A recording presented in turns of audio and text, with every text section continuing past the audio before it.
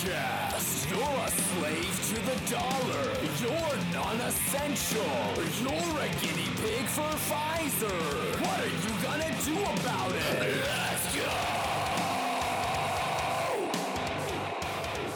Hey guys, welcome to the Lunch Boys Podcast, the Afternoon Tea with Jake, Episode 3. With me is my friend, Henry. Hello, hello. Yep, I like having Henry on for afternoon teas. Y'all, we talk all the time, me and Henry, like probably too much. The amount of memes between him and I and Ryan is somewhat egregious. It's amazing. And guys, what the frick is going on right now? Like, they're trying to freaking cancel Joe Rogan. Well, because And he's it's hilarious clearly to watch. an enemy of the state. Yes, he's like on the run right now, and Spotify's like apologizing for him, and like people are trying to cop him because they know that it would be like the best thing in the world for their platform. Oh, Rumble? Like, it's- yeah. Offering Yeah. 100 mil over the course of 4 years. Not a bad deal. I How forget. much did he get for Spotify? I was just thinking about that. I mean, it was a lot. It was a hefty bill. I imagined it's something comparable. I mean, I feel like it was like 100 million. Yeah, I think it was 100 million. And I guess for those that don't know, mistake. Mistake. I had my monitors on. I was getting a lot of feedback. Oh, I heard that too, and I was like, what the world? My bad.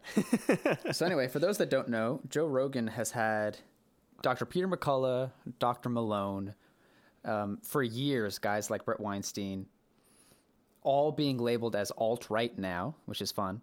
And basically, these two doctors have gone completely against the vaccine mandate narrative, both of whom are actually vaccinated, which I think is interesting. And they just kind of mentioned what the dangers are.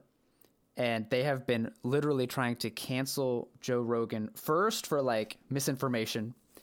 When Sanjay Dangerous misinformation. yeah, when Dr. Gupta from CNN was on, they tried to like smear that too. That was back when the whole dewormer Joe Rogan was kind of all over the place about ivermectin. Oh, right. Yeah. Then Joe was like relentlessly pointing out how inconsistent CNN is, how inconsistent the CDC has been. Obviously, he's friends with Alex Jones, which I think those episodes on Rogan have been the highest viewed, like in Rogan history. So, and they've Up been until these most recent, I think. possibly, but the, Yeah, the sheer 'cause Peter McCullough and Robert Malone's episodes kicked a lot of booty, and so that's a part of why there's this media crap storm. But the sheer fact that Joe's willing to have these people on, all of whom have been banned, like McCullough, Malone, Alex, Weinstein, I think even at one point in time when they were trying to kick him out of the university. So this is purely anti-establishment movement, right? Joe Rogan Which leaving. we should mention, by the way, he also has a lot of people, like, there's this idea that he has all these, right-wing conspiracy theorists, extremists, whatever, the purple-haired crazies want to call them. But, like, there's this idea that he has nothing but those people on his podcast, and that's just absolutely not the case. Like, absolutely not the case. He will have, like, the wokest of the woke on his show, and then the next episode will be Alex Jones, and then he'll have like some comedian who is just like totally all down with all of the COVID crap and all that kind of stuff, and then the next one will be like some scientist that's like super woke, and like he has a very, because I've been listening to Joe Rogan for years. Like, I really dig his podcast. And he's been having conversations with very different people for years. So, and like, he just had Sanjay Gupta on, who was just like, get vaccinated all day. And then he had... he was trying to debate Joe whether or not natural immunity was better than getting vaccinated. Gupta was trying to tell him that he should do both. And now the latest data actually says that that's way more dangerous once you already have natural immunity. So that's fun. Yes, there's actually a study, just a side note, there's a study that proves that the vaccine actually inhibits your body's natural immune response. What the study did is it had people, I don't know if I've mentioned this on the show before, but basically it had people get vaccinated like right after a natural infection. And then it had people get vaccinated like 6 months after a natural infection.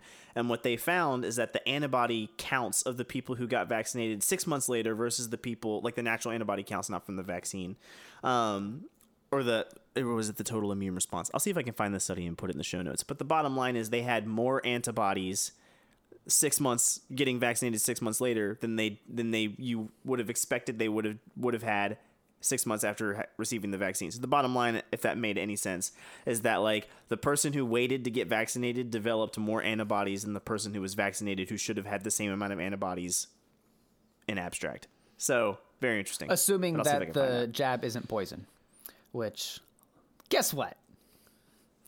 So anyway, all that's been going on. And I guess what's even more fun is that Joe is also associated with people like Tim Pool, whose podcast, Tim Pool in real life, is like becoming pretty relevant, especially in the alternative media space. And they're all just kind of pointing out the inconsistencies of mainstream and breaking that narrative. Mm-hmm. So you can definitely see that at the very least conspiratorial side of things, Joe is just taking a huge market share away from mainstream media. Which is why Brian Stelter's on CNN saying, like, how can this be that we have a designated newsroom that researches all day and he has off-the-cusp conversations and is destroying our ratings? Like, isn't that terrible? And it's like, no, like that's why we have the internet. That's great. It's awesome. You don't have a monopoly on information anymore. Nice. Or narratives. So, right. And the reason why I think it became so obvious now that it's got nothing to do about misinformation. It's when they go for Joe Rogan is a racist. We went from Joe Rogan is propagating false information about COVID and it's going to get people killed to he's a racist. And like no middle ground. I just love how that is the playbook. And I don't know if you want to share that thing that you told me and Ryan from Barstool Sports. That was incredible. And it kind of ties into what I guess Ryan had sent us about those three brothers, which I had never heard of them before. Do you want to give a synopsis? Because I even forget what their group's name is. Like, Midas Touch or something? Yeah, so there's so much to it, and I just like learned all these names recently. But basically, there's this group of three brothers. They have this a PAC, which is a political action committee, something like that. We're smart. Anyway, the bottom line is these PACs, unlike a lot of other like political fundraising apparatuses, they can raise unlimited amounts of funds and brandish them as they see fit. And so the benefit of PACs is that they actually have a lot more power than natural immunity, just kidding, than natural fundraising for political causes, because they can raise unlimited amounts. That's why like every time there's a presidential election, nobody cares, but for some reason they try to make news over like how much money is given at certain events by who, for who, because there's a lot of rules and regulations with this, and PACs don't have to follow most of those rules and regulations. So they created this PAC, and it's like the PAC, I think, is owned by Midas Touch, which is the organization that the three brothers run, or at least they have a high stake in it. And they basically do hit jobs on people that they want to cancel. It's basically what they do. Purely people that disagree with them politically. Right. Exactly. So they try to silence political opponents, and it's kind of it's a means by which that they use this organization to balance the power structures and the perception of the people. So like the reason why they did a hit job on Dave Portnoy is because Dave Portnoy is not a Republican, I don't think. And he's not really a conservative guy, but he likes money. He'll say what's on his mind. I think he's from New York. I think like he just kind of talks like that. And he'll go on Tucker's show and talk about how stupid it is that like Business Insider gets to just say that he's like a misogynist and have nothing to back it up with. And that's okay. And they won't talk to him. They won't interview him. It's not real news. They just get to smear him. And so like a lot of these smear campaigns get put into motion by this group. And so Dave Portnoy apparently had a conversation with these guys, and I'll play the 1 minute man clip. Well, because in the past they came after him also for being racist, because they tried to cancel him a little while ago. Misogynist specifically for Dave Portnoy. Okay. Yeah. And so they came after him, and yeah, Midas Touch is the name of an organization, and then he basically like right now they're going after Rogan, creating the story, and they're the ones who created the video of like Rogan saying the N-word in various contexts, and quoting Chris Tucker, by the way. Yeah, they're all comedians criticizing one another's work, which I don't know. Like, anyway, continue. Your white privilege is showing, Henry. I'm No, glad you stopped. I'm just saying, like, it's so fascinating to listen to comedians talk about one another's work. And like when Louis C.K. was talking to, I forget his name. He passed away a couple years ago. But like also, and they just go into like really edgy race-based stuff. And the other one, you know, Louis C.K. is this like white Irish Jewish Catholic guy, and if you know like his parents, and then Patrice O'Neill, that's his name, you know, big black dude, and they just have like these intriguing conversations that would make the most like PC person's face just melt, because they just drop every word in the book, and it's fascinating. No one's offended, and it's just intriguing. And now to see that, oh, we're just gonna destroy the biggest free voice in the world, maybe. From having amazing conversations. Anyway. Yeah. And what's interesting too is like a lot of those people, they don't care about the what is it, Legion of Skanks podcast, for example. Oh yeah. Or they just chant the N-word. Which like Jewish white guys, like everybody, black guys, like they're all just you know, like that's all they do for the whole show. And that's a part of the comedy for them, is that it's so offensive, is that they always are trying to push that line of like let's make fun of the thing you're not allowed to make fun of. But the difference between them and something like Dave Portnoy or Joe Rogan is that Legion of Skanks, other than existing and being something that like if you're into comedy you know about it, they have virtually no influence over anything, and they don't have near the following or listeners that Joe Rogan has. So Joe Rogan has somebody like Robert Malone. You don't have people like Sanjay Gupta stand up and say, I want to debate the studies with you and debate the science, and let's like actually reach a conclusion, and let's do it unedited, maybe even on Joe Rogan's podcast. Same reason the presidents wouldn't freaking do it is because, which would have been incredible. Like no one's actually which would have been absolutely amazing. Trump would have destroyed Joe Biden, and then we would have had a bad president, but less bad than the president we have now. And so, and Trump would have probably incriminated himself just like for millions of people to hear. He'd be like, yeah, I flew on Epstein's plane. Wait, no, I didn't. I never did. I've never seen the inside of the plane. It was marvelous. It had gold on the inside. Young girls, lots of girls. You know what I have to say? It was a little strange seeing all these young girls, but you know he's got fine taste in wine. Fine taste in wine. And you know, I got lots of great massages. Not from those young girls, though. Not from those young girls. Just like... But, like, you know, they don't have any influence. So, like, Joe Rogan's podcast has these people on, and no one wants to actually debate on this show. No one wants to actually have a conversation. They want a smear campaign. And something that, you know, if you're classically educated, which if you've gone to public school, you're not. But classically educated people learn about arguments and fallacies, and they usually take a logic class where you literally just sit around and dissect if-then statements for hours and things like that, and you learn logical fallacies, blah, blah, blah. And an ad hominem attack is an attack on someone's character. And what it does is it makes it so that you no longer have to, and logical fallacies in some way, shape, or form are all designed to make it so that the person arguing does not have to engage with the argument. In some way, shape, or form, any logical fallacy is to make it so that you don't have to directly engage with the argument with a better argument. So when you have an ad hominem attack, and we're talking about racism, which has nothing to do with COVID misinformation, maybe Joe Rogan is a racist and he hates black people, and maybe all the saunas and jujitsu bags, he puts black people inside of them and kicks them. Like, I don't know. Like, maybe he's the most racist guy on earth. But if that's the case, that has nothing to do with the fact that he has the most published cardiologist in the world. It helps with my stamina, man.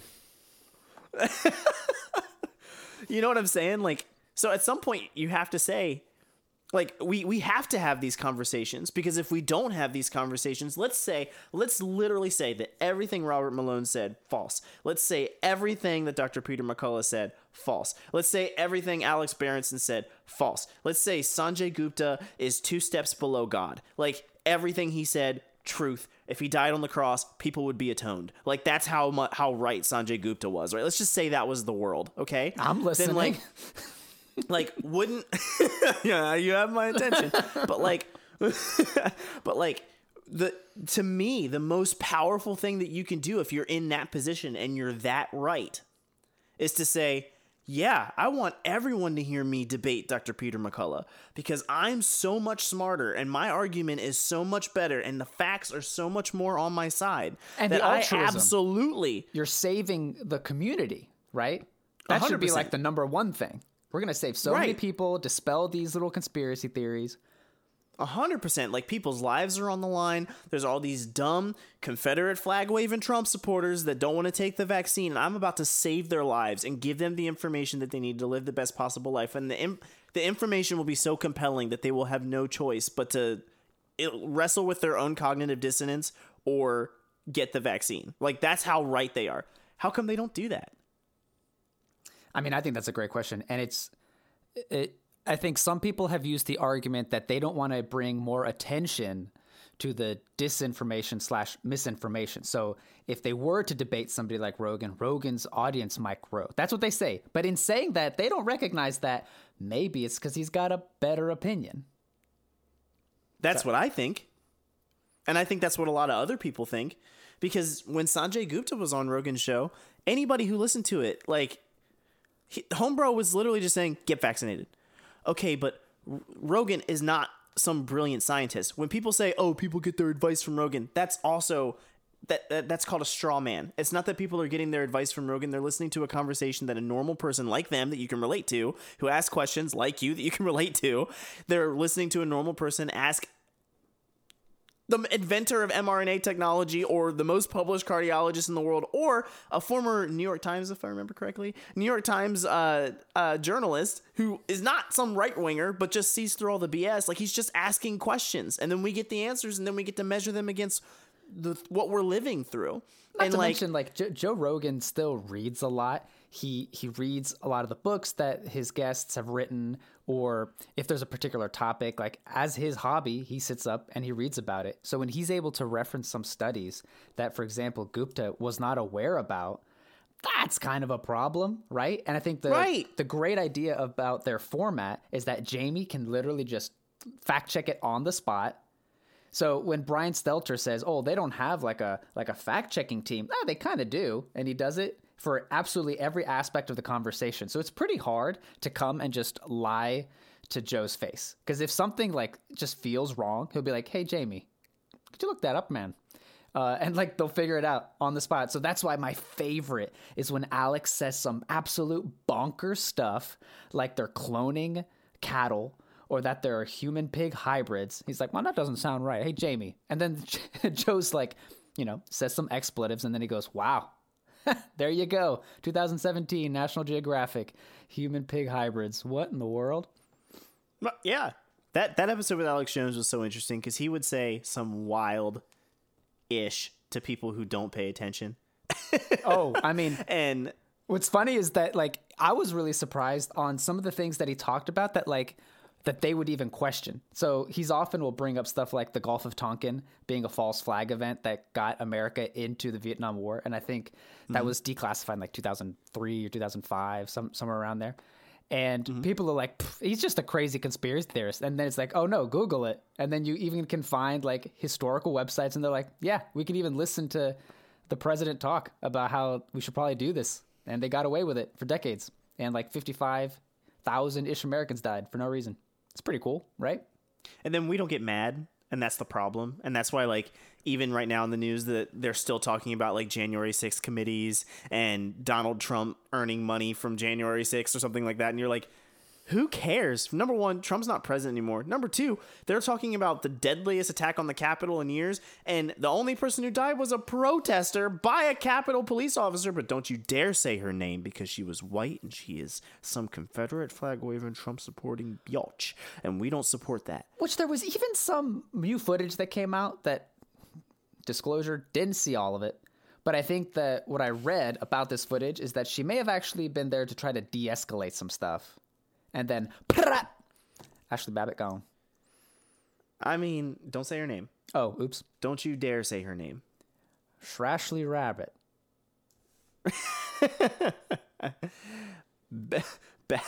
What is it? Bashley Abbott? Bashley. Yeah, nice. Ashley Babbitt. Bashley Abbott. Downton Abbey. Oh, so the Midas guys Yeah. Oh, you want me to play that clip? Yeah. I had it pulled up. Which, not bear in mind that I think their dad is a big lawyer, I believe, in the in Hollywood. Oh, yes. There's a couple videos I've watched on these guys. It's interesting. All right, here we go. 1 Minute Man. There might be expletives. Sorry, Mom. Under fire as the internet tried to cancel him. They came up with examples of misogyny, transphobia, COVID misinformation, and then finally racism with this video of Joe Rogan using the N-word out of context about 1 billion times. That's when Dave Portnoy perked up and said, wait a minute, this is the same exact playbook they've been using against me for the last decade. The accounts that were attacking Joe Rogan look very similar to the accounts that were attacking Barstool Sports. The one thing those two accounts had in common were these three brothers called the Midas Touch. They're a Democratic super PAC who tries to cancel anybody that doesn't align with them politically. Dave challenged these three brothers to a debate on YouTube last night, 3-on-1 at midnight. When the three brothers were trying to bring up Dave's past for using the N-word on camera, Dave dropped the bomb that he has in his possession, text messages of one of the Midas brothers using the N-word in casual conversation. You can watch his soul evaporate from his body when Dave drops the proof that he knows his fiance's name and has the text message. Does anyone here have a fiance named Lexi? I think you'd absolutely lie about that. Classic Dave Portnoy. You cannot stop him. You can only hope to continue. Rogan has been under fire. Which, like, the guy's face literally just looks like he got punched in the soul and just, But it's like he's at a Nazi concentration camp, and if he goes, then they'll shoot him. So he's just going. Also, I think it's funny that he has the fiance's text. I was so curious to know, how did that happen? Well, Portnoy's a pretty rich guy. I'm pretty sure he could hire somebody to be like, hack his phone. I need his text. Oh, I guess. Yeah, that's possible. So, and like, I worked at this like super woke corporate America global offices for no reason company. And like, freaking, we were listening to music in the office and it included the N-word. And one of my coworkers said the N-word and all my white coworkers said chill when I got mad about it because I didn't like hearing it. Reminds me of that time that I didn't like being a token for the pleasure of an insecure white pastor. And I said I didn't want to be his dancing black man, and the executive pastor said that's inappropriate. I'm like, well then, I guess as I'm learning, I figured this out this year that everything from racism to COVID, we just need to handle it the way our white overlords tell us to. I love the balls of that. I say that facetiously. We don't like you calling us out on our BS, okay? So sit down and submit. Oh my God. I was like, thanks, Pastor. I appreciate it. Thanks for looking out for your 22-year-old staff member who's being used as a prop to get the black people who left to follow the black guy who left. The layers to that. The layers to that. Of like the kind of corporate aspect of it, and then just like add on to it a Christian institution, quote unquote, church. That's magical. The greatest enemy to progress in the life of a black man is the woke person who thinks he's on our side. Which is interesting. Again, conspiracy hat. When you look at like critical race theory, which gets thrown around a lot, but like Ibram X. Kendi and a lot of the quote unquote academic writers within that, how is it that academic? Right, man, like their material does not read well. Like it comes across like overtly racist. Yeah, it's real racist. So how is it that in this conversation about like injustice, we don't have just like the voices of average people that actually have to deal with this crap all the time? It's always somebody talking down to everybody. Well, what do you mean by that? Like the voices of average people? Like who the are people? the people who are actually experiencing this every single day. Like I've had some really thought-provoking conversations with people that experienced racism, like growing up in school, and some that were actually arrested for being identified as fitting criteria and then had to spend tens of thousands of dollars, which they happened to have, that was able to get them out of the situation, which if they hadn't had it, they would have been incarcerated for I don't know how long for something that they clearly didn't do. Like those are the stories that I feel like would actually mend this racial divide. Because some people will just like straight up be like, racism doesn't exist. Then other people are like, everything is racist. But there's no actually like sharing of people's actual experiences, which is what this whole conversation is actually supposed to remedy. Does that make sense? Right. I would agree with that. I think that one of the questions, though, or issues that we run into with that is that when you have the people who say racism doesn't exist, they kind of live with their head under a rock, because racism exists everywhere, in all cultures, from all colors to all colors. For all of time. Yeah, for all of time. So, like, just because you think you're not racist, doesn't mean that racism itself does not exist. And then for the people who say everything's racist, well, you have to define what's racist, right? Because if someone has, like, for example, I am attracted to brunette white women. That's why I married one. I have literally, if you even like went down the list of every girl I ever dated, it is all brunette white girls, but one. That'd be a really interesting. So does that make me racist? What's that dating app? The swipe left, swipe right. What's that called? Oh, Tinder? That'd be a really great Tinder profile. I like it a lot. Dude, Tinder is so funny. I had a Tinder for like 15 minutes when I was single. And all right, single people, we're just going to take a break from the politics for a second. If you need to know how to hook up with the best Tinder date, I'm going to help you out. You turn on the app. Let me get my notepad out. Yeah, get your notepad out. So you turn on the app. You set it down on your desk. You do not look at the app. You just swipe until you run out of swipes. You just swipe right. You can just run keep out of swiping. swipes? Yeah, you got like a limited amount of swipes, but you just Wow. until it throttles you. Then you turn the app off. Don't pick up the app. Then the next day, same thing. Swipe right. Everything. Swipe right on everything. If it could be a picture of somebody's dog, swipe right. It could be a clamshell, swipe I right. feel like this is a trap. No. You then- show up to the date, Chris Hansen's there. No. We're not showing up to dates yet. Let's not get ahead of it, because then you might show up and Ursula's there, and then she reaches out one of her tentacles to shake your hand. Yikes. What I'm saying is, Google the 1,000-pound sisters. But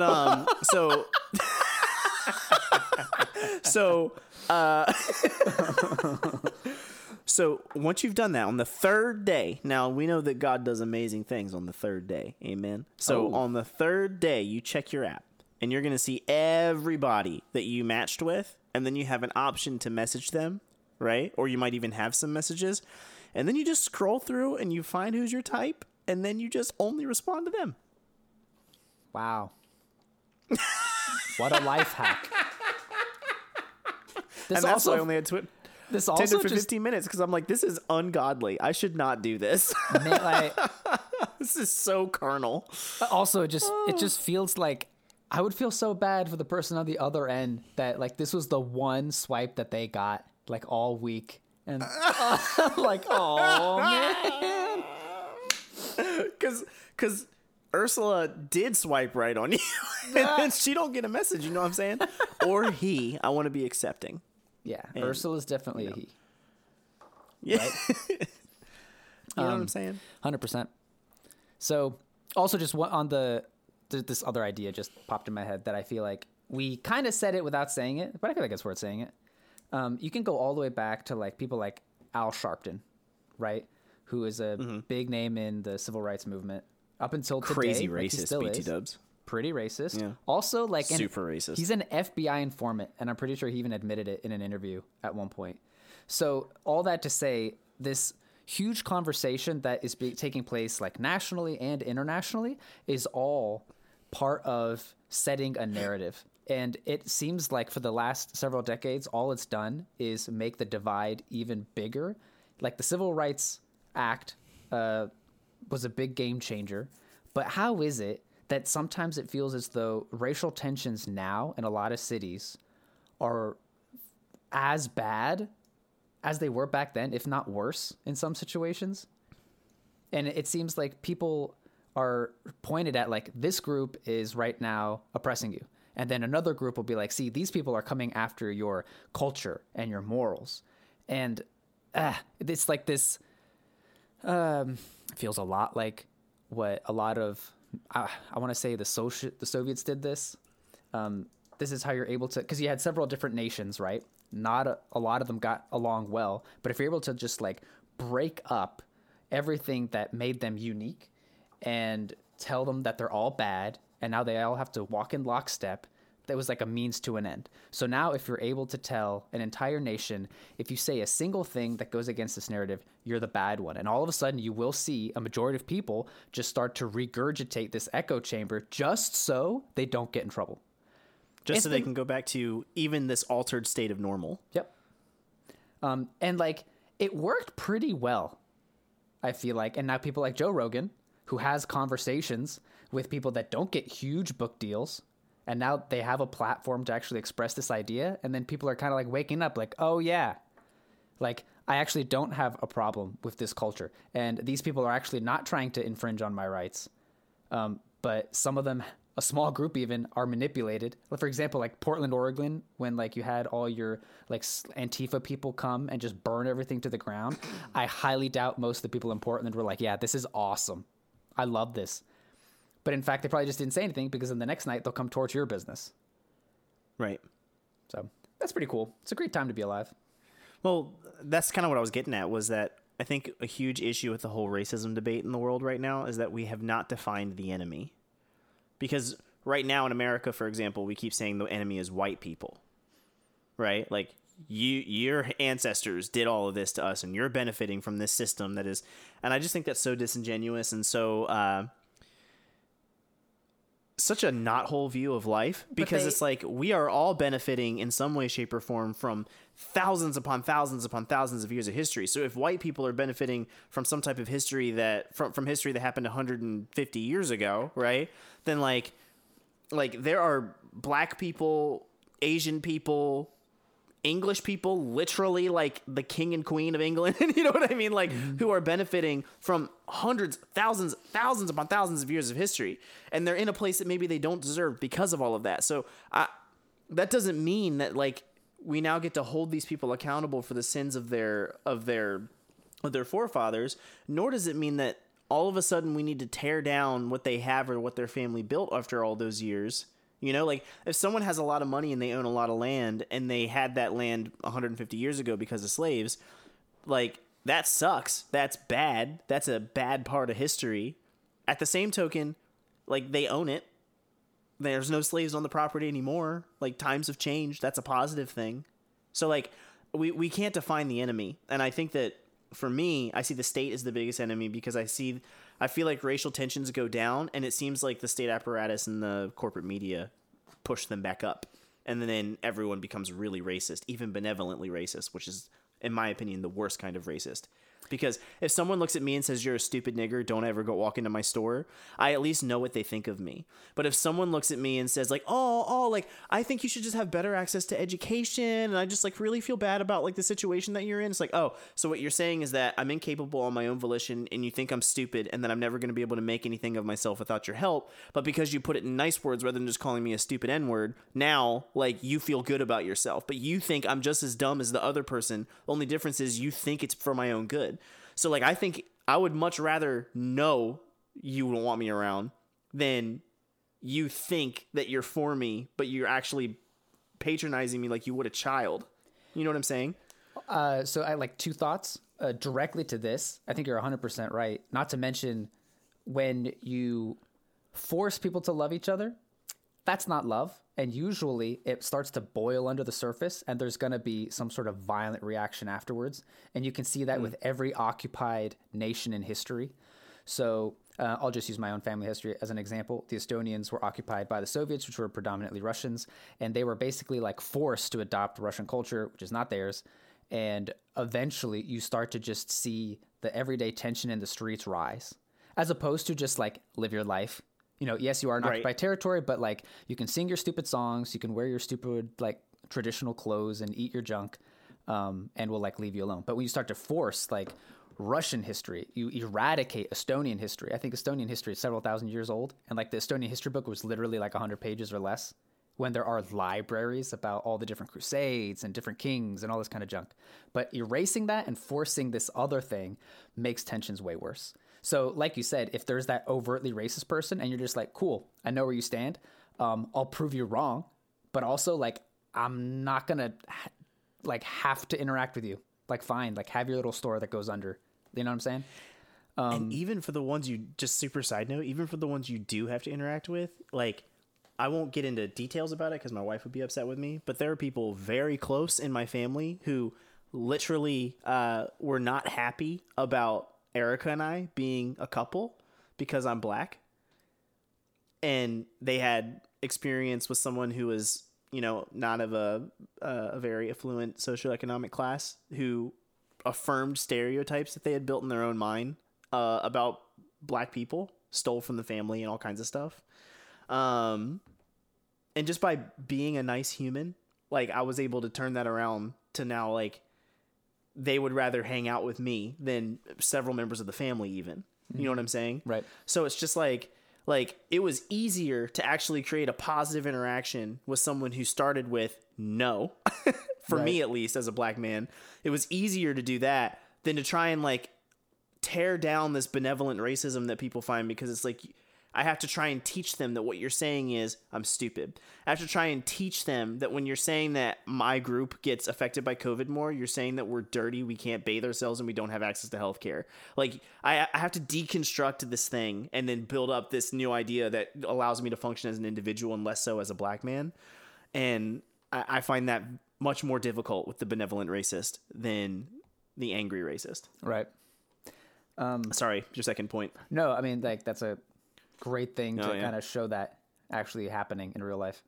The other thing is kind of a 30,000 foot view of this whole situation, and you even find it in the mainstream establishment's language about these things. So, like, critical race theory is actually a ripoff of critical theory, which is a way of saying that every institution is intrinsically a class warfare apparatus, right? So whereas like CRT tends to say that like the oppressive white nationalist is throughout the entire justice system, government system, corporate system, and everything, they literally just stole it from, which, that's bad language to describe that, but whatever. Critical theory, which literally those exact same things except class warfare, taking a socialist / borderline commie approach to the system, which was also used to basically like weaken the capitalist system. And that is how like one team that sees that they're not winning can now flip the table. So now when you start to look back at who's funding all these groups, like Soros doesn't seem to like the independent nature of Americans. So it looks as though he's funding like the huge migrant caravans. He did that in Europe, same thing, because these people have their own national identities. We need to disrupt that in order to do the bad word, right? Great reset. This is how we do it. Take away people's identity and now force them into this other situation. It destabilizes everything. And there's that old phrase from our Illuminati buddies that out of chaos comes order. So like it's a tactic. This is a war on humanity.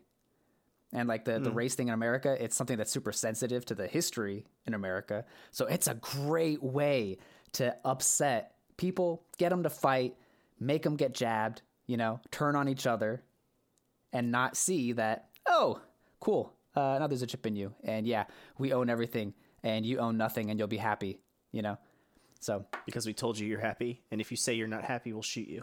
Yep. That's how it is in North Korea right now. Yeah. Yeah. And like if you even look at the Chinese communists, they basically also, if you even step out, even remotely, like you're done.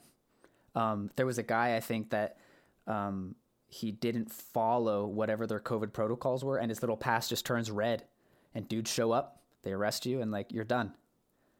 And if you look at Mao's revolution, that's also just going completely against the traditional Chinese culture, which they've got, I forget, 12 different dynasties, and now to force all of them to get along, which they hadn't done that ever. And now you have a totalitarian dictatorship. And like, oh, wow, the same tactic is used on almost every continent. Yes! Woo! Yes! Well, I had a conversation. It was kind of a mouthful. Oh, I go hope ahead. that made sense. Did that make sense? Oh, yeah. Cool. Oh, yeah. 'Cause I sometimes worry that I'm coming out of like way left field, but No. We're somewhat on the same world, and so like I kind of see that too with how it seems like in America you're allowed to celebrate, or you're deemed as worth celebrating if you celebrate a culture that's not American. And Americans, being a young country comparatively in the history of the world and things like that, has not had a lot of time to solidify its own culture. And because it's been a melting pot for years and things like that, like the only cultural identity that America has is this idea of the American dream, which is inherently connected to capitalism. And so I think that, or at least like the somewhat free market system that America is. And so I think that that's an issue to me, because it allows exactly what you're talking about to get disrupted more easily. And so then, like, kind of going into my next point, I just had a conversation with a friend of mine who is black about how we hate Black History Month. I mean, I loathe this month. I guess you're lucky it's the shortest month then, right? Oh my gosh. Which jokes, right? Yo, that's some trifling crap. I never thought of that. That is ridiculous. Those bastards. It's hilarious. Oh my god, that's They couldn't I make hate it more now. They couldn't make it January. Like, come on. I know. 31 days, mug. Come on. Right after Christmas, everybody's happy and fat. Like, why couldn't that be Black History Month? No, you know what? It should have been July, because at least then it's warm. Y'all took us from Africa, put us in Boston. Unbelievable. At least give us a warm month to celebrate Black History Month and wear the tribal garb, you Turks. It's snowing outside. Which, Nigga, like, do you remember when like Nancy Pelosi and Schumer all had those like African scarves? Yes, and they kneeled down and... Which, given that Nancy I hate these Pelosi people. has like $100 million or something preposterous, and she's pandering to basically the left and the wokies by doing something like that, whereas doesn't really hold any of their values, that should be so insulting. Oh my gosh, I found it insulting, but we have a short memory for stuff like that. And matter of fact, for those of you who are on Instagram, there's this wonderful account called Influencers in the Wild. Now, if you are a mom or a child who listens to this podcast, maybe don't follow Influencers in the Wild, because although it is basically making fun of how crazy it is that we sit in front of our phones and become court gestures, oftentimes when we do this in our culture today, we do this in a thong bikini. So there's a lot of butts on Influencers in the Wild.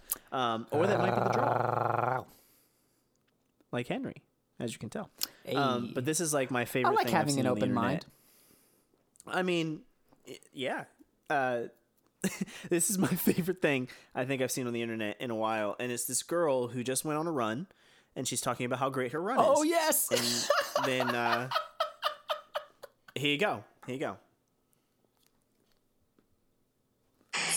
just finished 6.25-mile run. Why do some people look so cute when they run? I mean, I've got my... Ooh, bitch, get out my fucking way! It's Black History Month! It's so aggressive.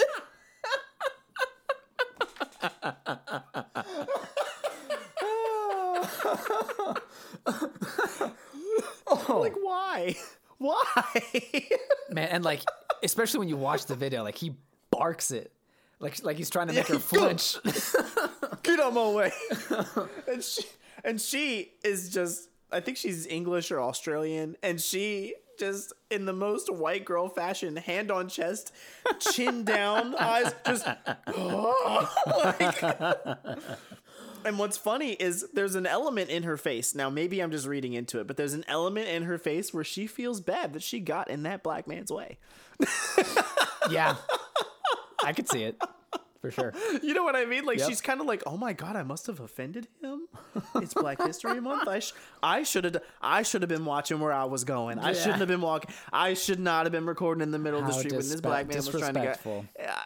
You know what? I should go see if I could buy him a sandwich, call it reparations. He could put it on my reparations tab. Like, My reparations credits. Yeah. that's going to be the currency of the future. Phenomenal. Phenomenal. But like, that's like case in point. That's why I hate Black History Month.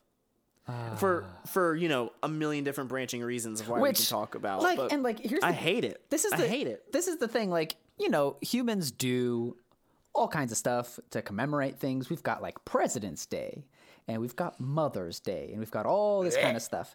But Oh wait, that was for President's Day, not for Mother's Day. Except Mother's Day. Mother's Day actually irks the crap out of me too. Super but, side like, note. It's what's too bad Because is it's that International Women's Day round 2. Yeah. Like Father's Day is Father's Day. Do you have kids? Are you their dad? Father's Day. Mother's Day is, do you wish you could have kids and you struggle to have kids? Is this a hard day for you? Are you a woman that might have kids at some point? Every girl in the church gets a cup. Every girl in the church gets a cup. And all of these things, first of all, it irks me that like the government now tells us that this is what this is. This isn't like this organic thing that we all like. We just wake up February 1st and like, man, it's Black History Month. Yes, dude. So excited. Let me call Jake. Hey, man, happy Black History Month. You know what I'm saying? Nobody does that. And it becomes And this... Henry hears drums and sashaying in the background. He's like, what's happening? Little elephant.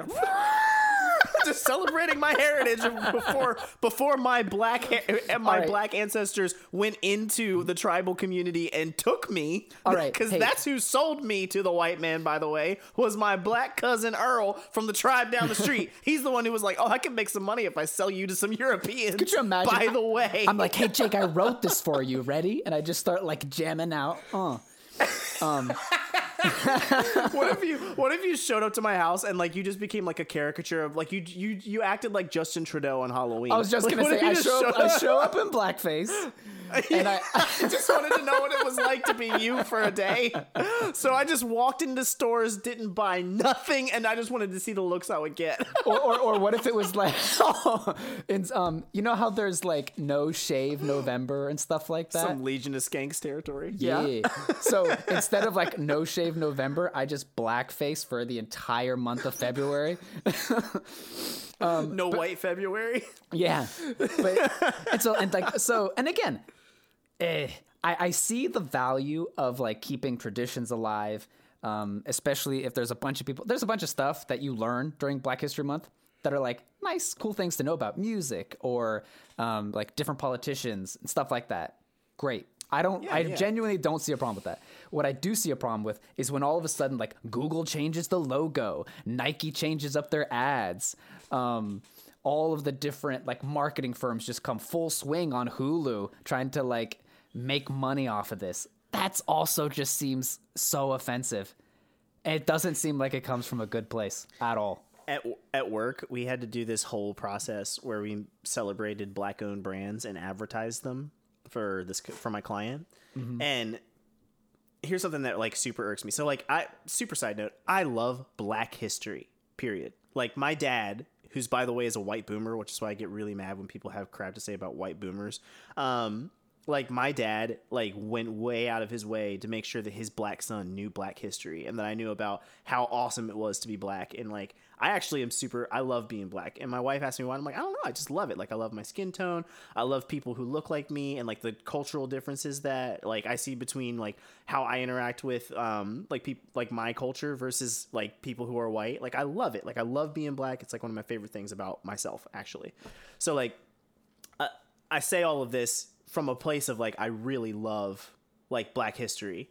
The issue I have with Black History Month is that when you relegate something to like a month, it almost in my opinion neuters a lot of those positive contributions, because now it's like rather than this is a brilliant person who did this, you almost elevate it beyond what it's worth because it's black. So let me give an example. Like in my company, we were celebrating like black owned brands and stuff like that. It's like, but what if it sucks? And like I'll see posts all the time of people like advertising these restaurants, go support this black owned business, and like I know these restaurants and they suck. Don't let the market work. That's a bad restaurant. Not because it's black or white, but don't like go to this restaurant, pat yourself on the back, and then they're still going to go out of business because the food's not good. But then like I do get really proud when, in my opinion, the best pizza in Charlotte right now is owned by black people. And like I love it not because black people own it, but because it's the best pizza in Charlotte. And then as a black man, I can take pride in the fact that like, wow, that's pretty cool that like we did that. You know what I mean? And like, that's cool. But like, don't go there just to patronize them. Like the pizza's freaking good. Like honor the craft that and the work that they've put in to make this dope pizza, I think. It's really, it's something that I don't fully understand. Because, and I think like stats show that like white people and Asians when you like list your identity characteristics, race is like the last thing on the list, if it even comes up at all, right? And I guess in America, it makes more sense because of the history of America. Because I don't hear people necessarily talking about like, oh, like my ancestors came from like this part of Africa and I know this tribe and I know like the leaders from there and what they've been up to and all this kind of stuff. It's specifically American stuff. You do, however, see it with nationality. So when you've got Italians and they've got their Italian marketplace, Italian restaurants, they cling together. And in that sense, the tradition of it is what's cool. So yeah, like when they promote like stuff that sucks, I don't understand. I do love the like build up your community part. Like you've been disenfranchised in the past, so now you're going to show what's up, right, with your culture, how great it is, unique it is, and all this kind of stuff. Black History Month doesn't feel like that, which is what's weird. I totally agree. You would think that this is a great opportunity to do that, and nah. It's not. It's so patronizing to me. It feels like what I feel like I spend a significant portion of Black History Month where two things happen. White people patting themselves on the back because they posted something, said something, did something to celebrate Black History Month, right? Or on the flip side, like I was trying to explain this to Erica, is like sometimes in like small group times at churches and stuff like that, you would have like very accomplished, excruciatingly intelligent, awesome to be around Black people who like, because it's church and for some reason like churches in general just like to take faith and make it like a self-help session where we cry about things that may or may not be going on in our life using vague terms because we don't want to actually be vulnerable. And so like then we just complain about racism, and I'm like, what? Like, look, I'm sure you've experienced racism, so I don't want no one's taking that from you whatsoever. But like this is such an incredible opportunity for like as brilliant and successful and as good of a parent and father, mother, whatever, you know what I mean? Like as amazing of a person and a human that you are, what an opportunity for you to talk about like how you triumphed over those things and how, yes, they hurt you and they still hurt you, but like, look at what you did and how you weaponized that to create a great home for your family and how to land that job and how you use these terrible experiences to have great interviewing skills or job skills. You know what I'm saying? Like, how come we always just go, oh, like it's so hard to live in America and like January 6th and Trump and I'm like, jump off a bridge, man. Like that's, to me, that is so... Like, I hate that. You know, and this is becoming a therapy session for me, but that stuff like really irks me. And I feel like you get like one of those two things where it's like really otherwise successful people who maybe experience a ton of racism. Maybe they've experienced very little racism. I don't know. The Bible says the heart's deceitful above all things. Who can know it? Which means only God can, and I don't get to judge it. The bottom line is like, if you are in a wonderful place, like, why are you still whining about this? This is an opportunity for you to see yourself as a victor. And how come we don't do that? It feels like it becomes like, here's succinctly, I figured out like kind of the point I'm trying to make is sometimes Black History Month feels like Black Victimhood Month, where we get to like talk about how much victims we are and how cool it is that we're still here after being victimized so much. Which that feels like it takes away from the triumph, like you're saying. That all those achievements don't mean anything, I guess, you know? Right. And I'm like, but Black people freaking rule, man. Like we've been through, yes, as a culture, like, gosh, I think about Mama, you know who I'm talking about? Mm-hmm. Like she literally went through like busing when they started to forcefully integrate the schools and stuff like that. And like, that is a powerful, beautiful, incredible single mom because she lost her husband. Like what an incredible woman. And she doesn't see herself as a victim. As a matter of fact, she keeps trying to teach what she's learned through those experiences to other kids of all races, by the way. And then like she's just such an incredible human being. Yeah. And like, to me, like it's 24/7 empowerment. I feel like what you get from her. Yeah. And she experienced racism way worse than I did. I know for a fact she did. Both when she stepped into those schools that were being forcefully integrated, she lived in a southern state, like, not easy I think she was born in the 50s. So yeah, she lived in a southern state, born in the 50s, lived through the 60s, like not good. You know what I'm saying? Like, which like, and like another thought just occurred to me, that I think kind of it like inadvertently happens because, you know, culture is all about egos. There's everybody's got one. So when you're not building people up and like saying like, oh, that's awesome what you did, you accomplished a lot of great things, like let's promote all that. And when you go to the victimhood route, a lot of people are going to view that as though you discredit their victimhood. So like your like spousal abuse, they're like, oh, like you guys talk about this, but like you don't know what I've been through. It's like, well, we're not talking about you right now. It's like, yeah, but you could use the marketing completely different and actually make it so that everyone's rooting for you now, as opposed to they feel like you're taking something away from them. Right. That's the one thing I think is fascinating about like Holocaust memorial. Usually it's like a memorial to that specific generation, and that's that. The end. That's the end of the story. This happened. Let's not make sure that this happens again. Like, yep, that about sums it up. It's not like, oh, look how hard it is. Boo-hoo. There's a little bit of the that. Jews don't have in New York. They rebounded. I'm just kidding. I mean, it was on the tip of my tongue. I mean, look what they've accomplished. That's a joke. Tongue in cheek. It's true, but it's a joke. So, you know, which I think that's so funny. Nobody would accuse them of like, oh, well, check your privilege. You've got that Holocaust privilege, okay? Which was more recent history, by the way, and like millions and millions and millions of Jews died. Yeah. Roughly 5 to 6. Depending on who you ask. And so I'm looking at you, Fuentes. I hate us so much. But again, it's like, why is this one different? I guess is what I'm trying to say. By the way, also homosexuals and gypsies and others. Also true. Which I think is like such an important part of the Holocaust story that everyone's like, man, all those Jews died. I'm like, did you forget that Hitler literally rounded up the gays and did the same thing? Like they were there too. Like, ooh, I mean, he handicapped he rounded up the handicapped. They did handicapped. Yep. They did experiments on people. They injected them with stuff that they didn't know what was in it. Sound familiar? Project Paperclip. Some of those guys still around advising. Yeah. I wonder if Fauci was friends with those guys. Probably.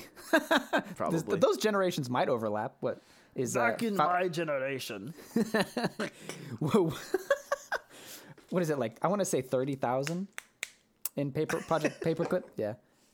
Nazi scientists came over. And like you read through the kind of experiments that they did. Yowzers. It's almost like people just randomly started having heart attacks, myocarditis, and thrombosis. It was wild. What? Oh wait, that didn't happen then. That happened now. So anyway, did you see? All right, I think we could probably keep going. Partly because I'm just enjoying hanging out with you. Yeah. But did you see that Babylon Bee? My favorite Babylon Bee. Babylon Bee, by the way, if you follow them on Instagram, has been super hot fire the past couple of days. Like, just so good. It's kind of obnoxious. And let me see here. Yes. They have one of Biden in a hospital, and he's, like, looking like you're looking far into the distance, and he's looking into a hospital, like, bedroom. And the caption was, Biden frantically looking for 8,000 troops to deploy to Ukraine that don't have myocarditis. Yikes.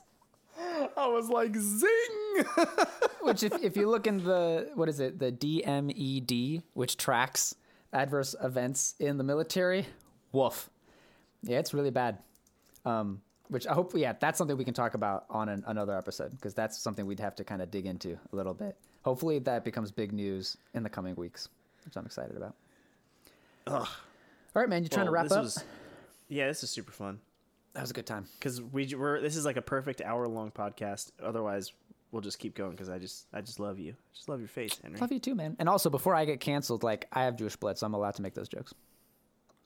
Oh, I don't, and I'm allowed to make those jokes. So that's our show. This ain't anti-Semitism. It's Black History Month. Oh my God, that's awesome. Oh, you know what's really sad though is because I'm adopted. and because I don't agree with the narrative, it's amazing how fast both white people, it's my favorite when they do it, white people and black people will take my black card from me. We can't let you carry this anymore. It's ours. No, now. literally, it's like that. It's like that. Anyway. Well, guys, thank you so much for listening. This has been the Afternoon Tea with Jake and my special guest, Henry. Follow us at the Lunch Boys Pod. And also follow Henry at The Henry Maneuver on Instagram. And see if you can find him on Twitter. And at Jake P1364 on Twitter for me. Also, give us your money. Patreon link is in the description. Appreciate you guys. And we'll be back soon with more details on how they're trying to kill us all. Yeah, cyber attacks are coming, so that's fun. That's real fun. Also, this Russia-Ukraine thing, false flag, it's happening. Ooh. Yeah, we'll see how that ends. Yeah. Mushroom Pretty cloud. sure that, yeah, literally. Like, do you know how dumb that is? And it's all these right-wing neocons that are like, we have to go protect democracies all over. And I'm like, are you freaking joking? Every time they did that ended well, right? Every time. And now we have the only country that's got nukes as big as ours and maybe as many as ours and bigger. Oh, also, Russia has one that they can shoot into space and then it'll use, I think it uses like the rotation of the Earth's gravity or something like that. And it goes around the world and then it creates mushroom clouds on the other side of the world in not a long time. So, and yeah, we should totally pick a fight with them. That sounds like a great idea. Their weaponry is actually super, super impressive. They've got like it's dope. Torpedoes. We just have more. They have like torpedoes that they can launch, and it creates an air bubble around it, so it can go like 1,000 miles per hour underwater, which is, you would think, insane. But because they create like the air around it, it's whew. And like their AAA defense, what is it? What takes down missiles? I forget what it's called. It's like better than anybody. Sort of like the Israeli dome of the. Sort what's of. it called? So like if we've got missiles that we shoot at them, they've got, or even like jet fighters, they've got these rockets that go just preposterous speeds. So we would be in big trouble. It wouldn't be this like easy fight that people make it out to be. It would be. It wouldn't disaster. be an easy nuclear winter either. Like the way that they can deliver nuclear warheads is way more advanced than what we've got because they've got the one that they can shoot into space. And so, like, well, I think technically it would be ours do so too. bad. Like intercontinental missiles, I think all do that. If I remember. No. There's a specific type of intercontinental ballistic warhead that can carry a nuclear warhead that they've got. That's something that they tested recently. It's like the one thing that they've got that's like the one like nuclear. It's stuff like this that makes me think than ours. that like aliens run the world. So at least they'll be like, we won't actually do this. That's crazy. This planet's got water. Don't blow it up. Don't ruin it. We're not trying to move again. Exactly. The lizard people are like, maybe this was a bad idea. Yeah.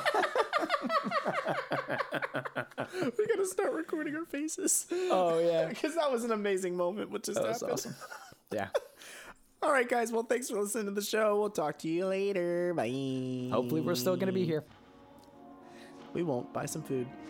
Well, I mean, we'll be here. You might not. Lord Anthony Fauci here.